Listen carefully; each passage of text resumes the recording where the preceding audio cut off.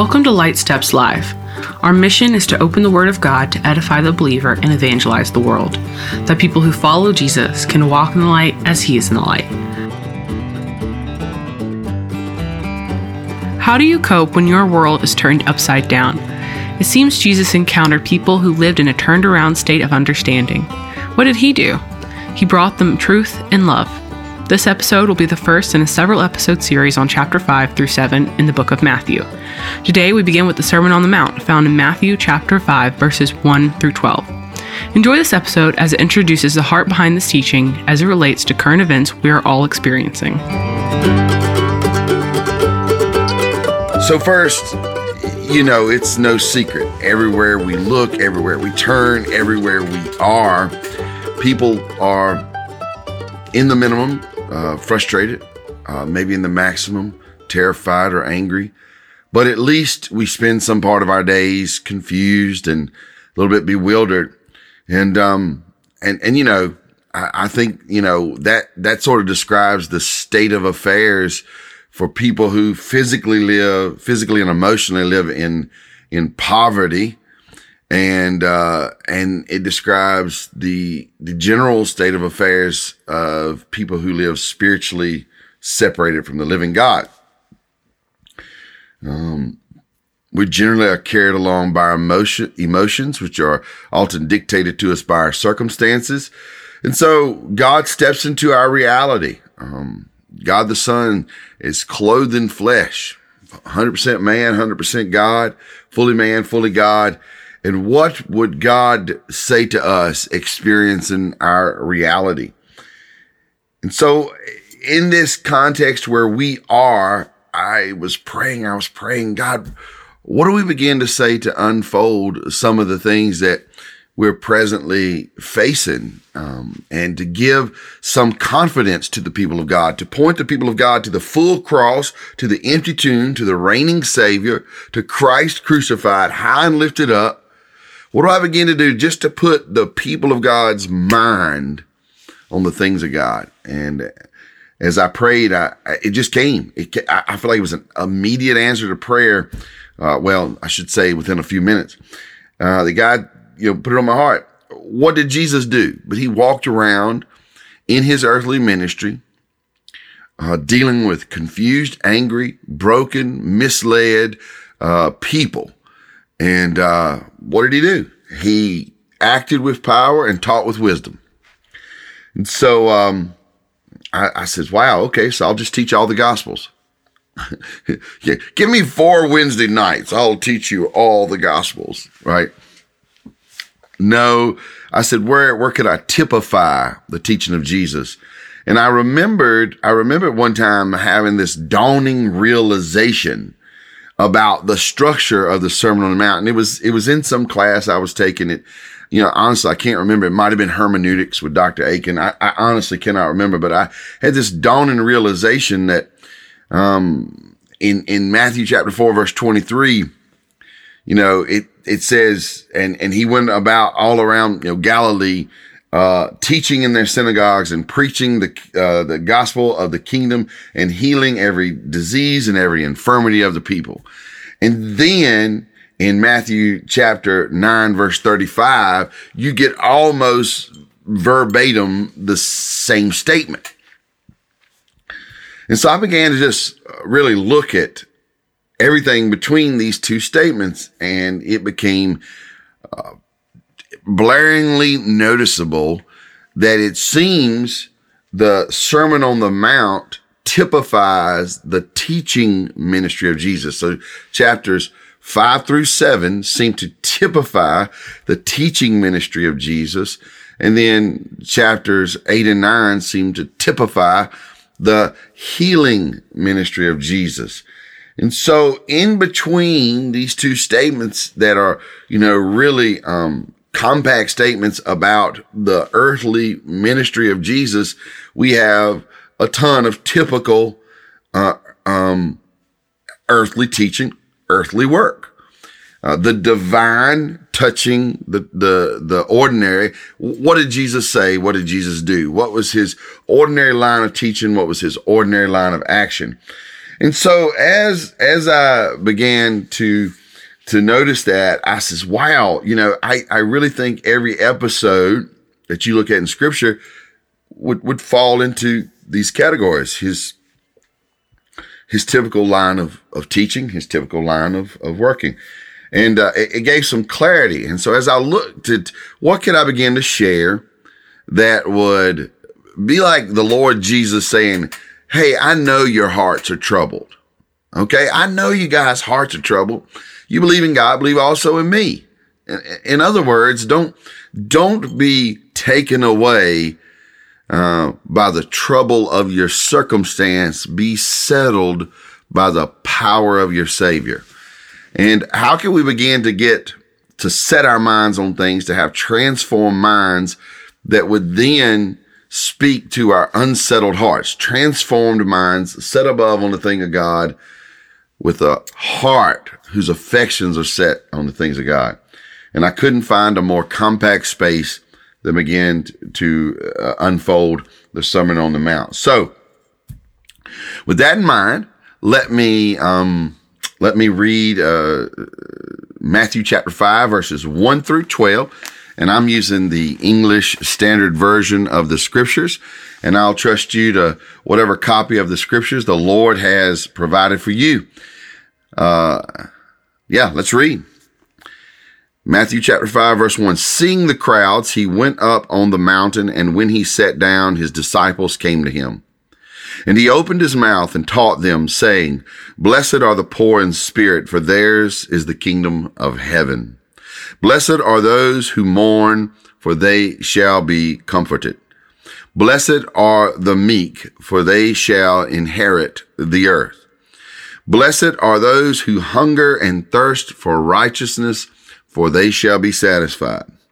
Blessed are the merciful, for they shall receive mercy. Blessed are the pure in heart, for they shall see God. Blessed are the peacemakers, for they shall be called the sons of God. Blessed are those who are persecuted for righteousness' sake, for theirs is the kingdom of heaven. Blessed are you when others revile you and persecute you and utter all kinds of evil against you falsely on my account. Rejoice and be glad, for your reward is great in heaven. For so they persecuted the prophets who were before you. Father, as we open your word, I pray, Father, you open our minds and give us understanding. Open our hearts and set our affections on the treasure Jesus.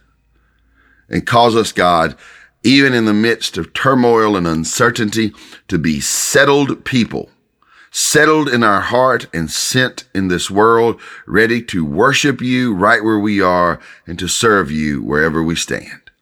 In Jesus I pray. Amen. So let's begin to look at this stuff. I think if you were to take that general introduction I gave you, I think it'd be easy to see. Everywhere you look in the earthly ministry of Jesus, he went around displaying his power by loving healing and loving problem solving. And he went around displaying his omniscience, his wisdom with loving teaching. So begin to look at that.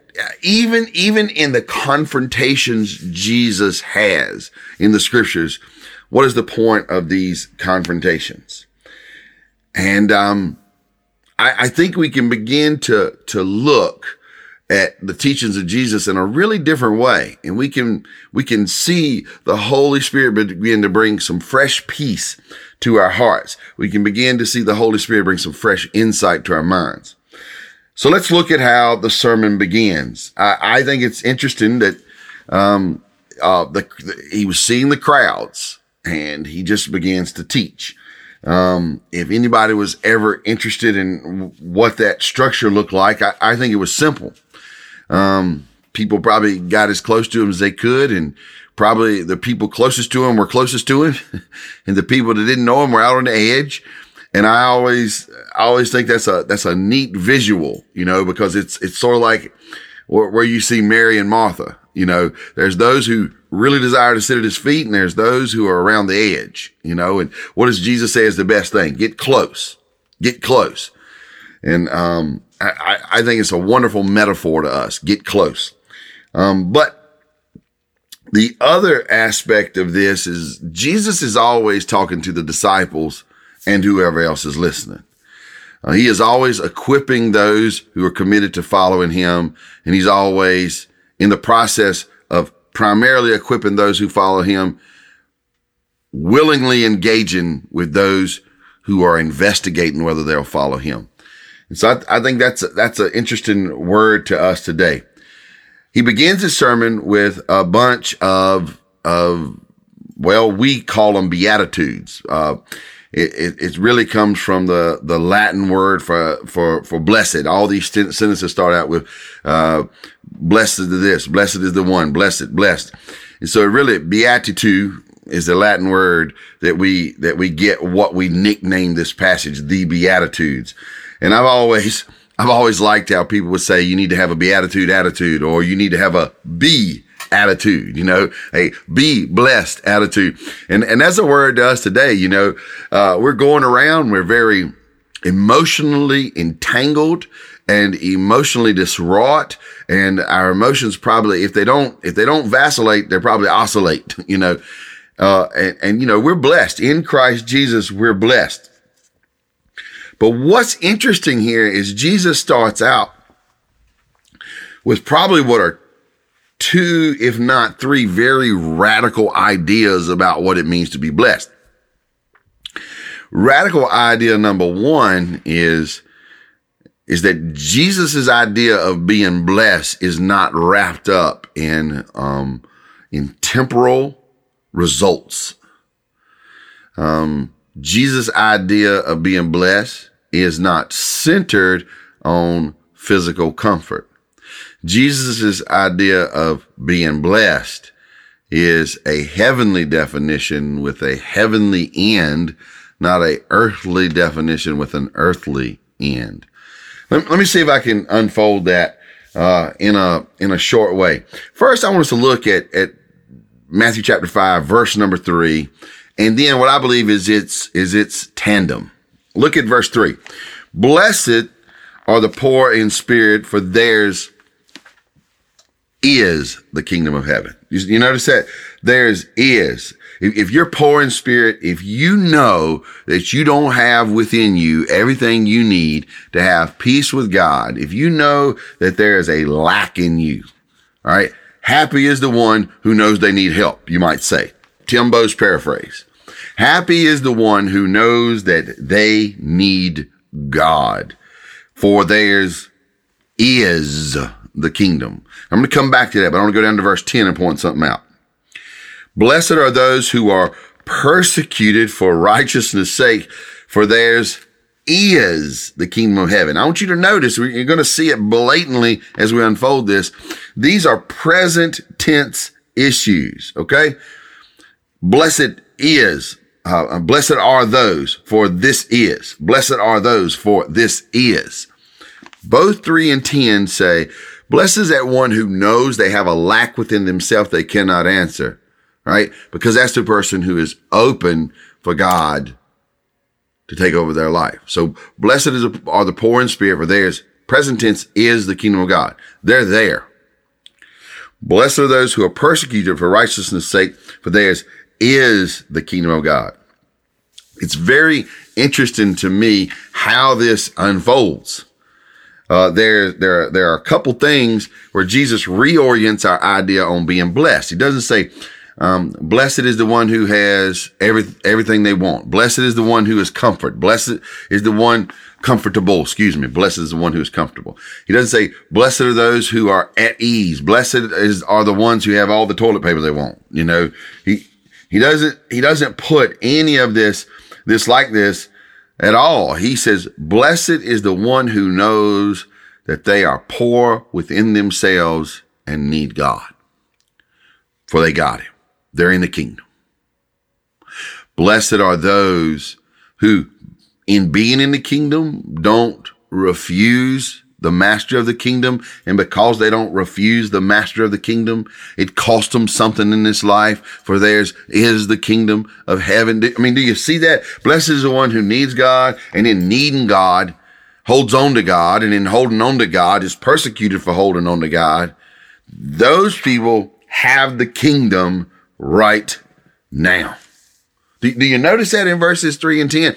The other ones talk about a present experience, but a future reward.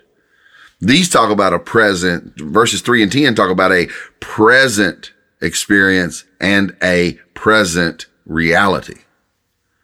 And notice that, because there's two things that needs to happen to us as we read this. Number one, our idea of what it means to be blessed needs to be challenged. And number two, our expectations of being in the kingdom need to be challenged. And as these ideas are challenged, and as we're settled in on the real reality of walking with God, we begin to have a righted expectation that changes how we engage with the world, and it changes how we feel about things. That is where we will end it for today. We hope you enjoyed a taste of what is to come as we studied the Sermon on the Mount. Howdy friends, Tim Bowes here. Did you guys know that Light Steps Live is a listener-supported podcast? Did you guys know that when we began to even talk about this among some friends in our community, that all the equipment and the original donations were given by people that I serve with at My Life Matters or in my local church, because they wanted to get behind this important project. So for 6 months, we've been living off of those original 6 donors. We recently received donations from 2 listeners, and that really encouraged us. It would be fantastic to add to those numbers. We'd like to increase our days and episodes of production. We'd like to invest in some other equipment. We'd like the opportunity to broaden the scale of who we're getting these podcasts out to. But let's be frank, to do that we need support. I encourage you to consider this, pray about it. And if the Lord leads, go to our website, lightsteps.live, to contact us for questions or to make a donation. And while you're visiting our website, check out the Light Steps blog for a short daily written devotional. We look forward to continue bringing the word to people as they do their chores around the house or on their drive to work. We believe that God desires to do a great work through His word, and we simply want to be a part of what God is doing. Thanks for considering this. The gift that all of you can give us is the gift of prayer. If you would, stop right now and pray for us in this important ministry of the word. Thanks. Thank you for joining us on Light Steps Live today. My name is Katie Bose, and the rest of our production team is Andrew Liggett, Shannon Allen, and Steve Riley. Music provided by Banjo Ben Clark. Connect with Banjo Ben at banjobenclark.com. Tim Bowes is a pastor of East Rock Community Church and the executive director of My Life Matters, a gospel ministry with a focus on making disciples who become lifelong followers of Jesus. Discover more about My Life Matters at mylifematters.club.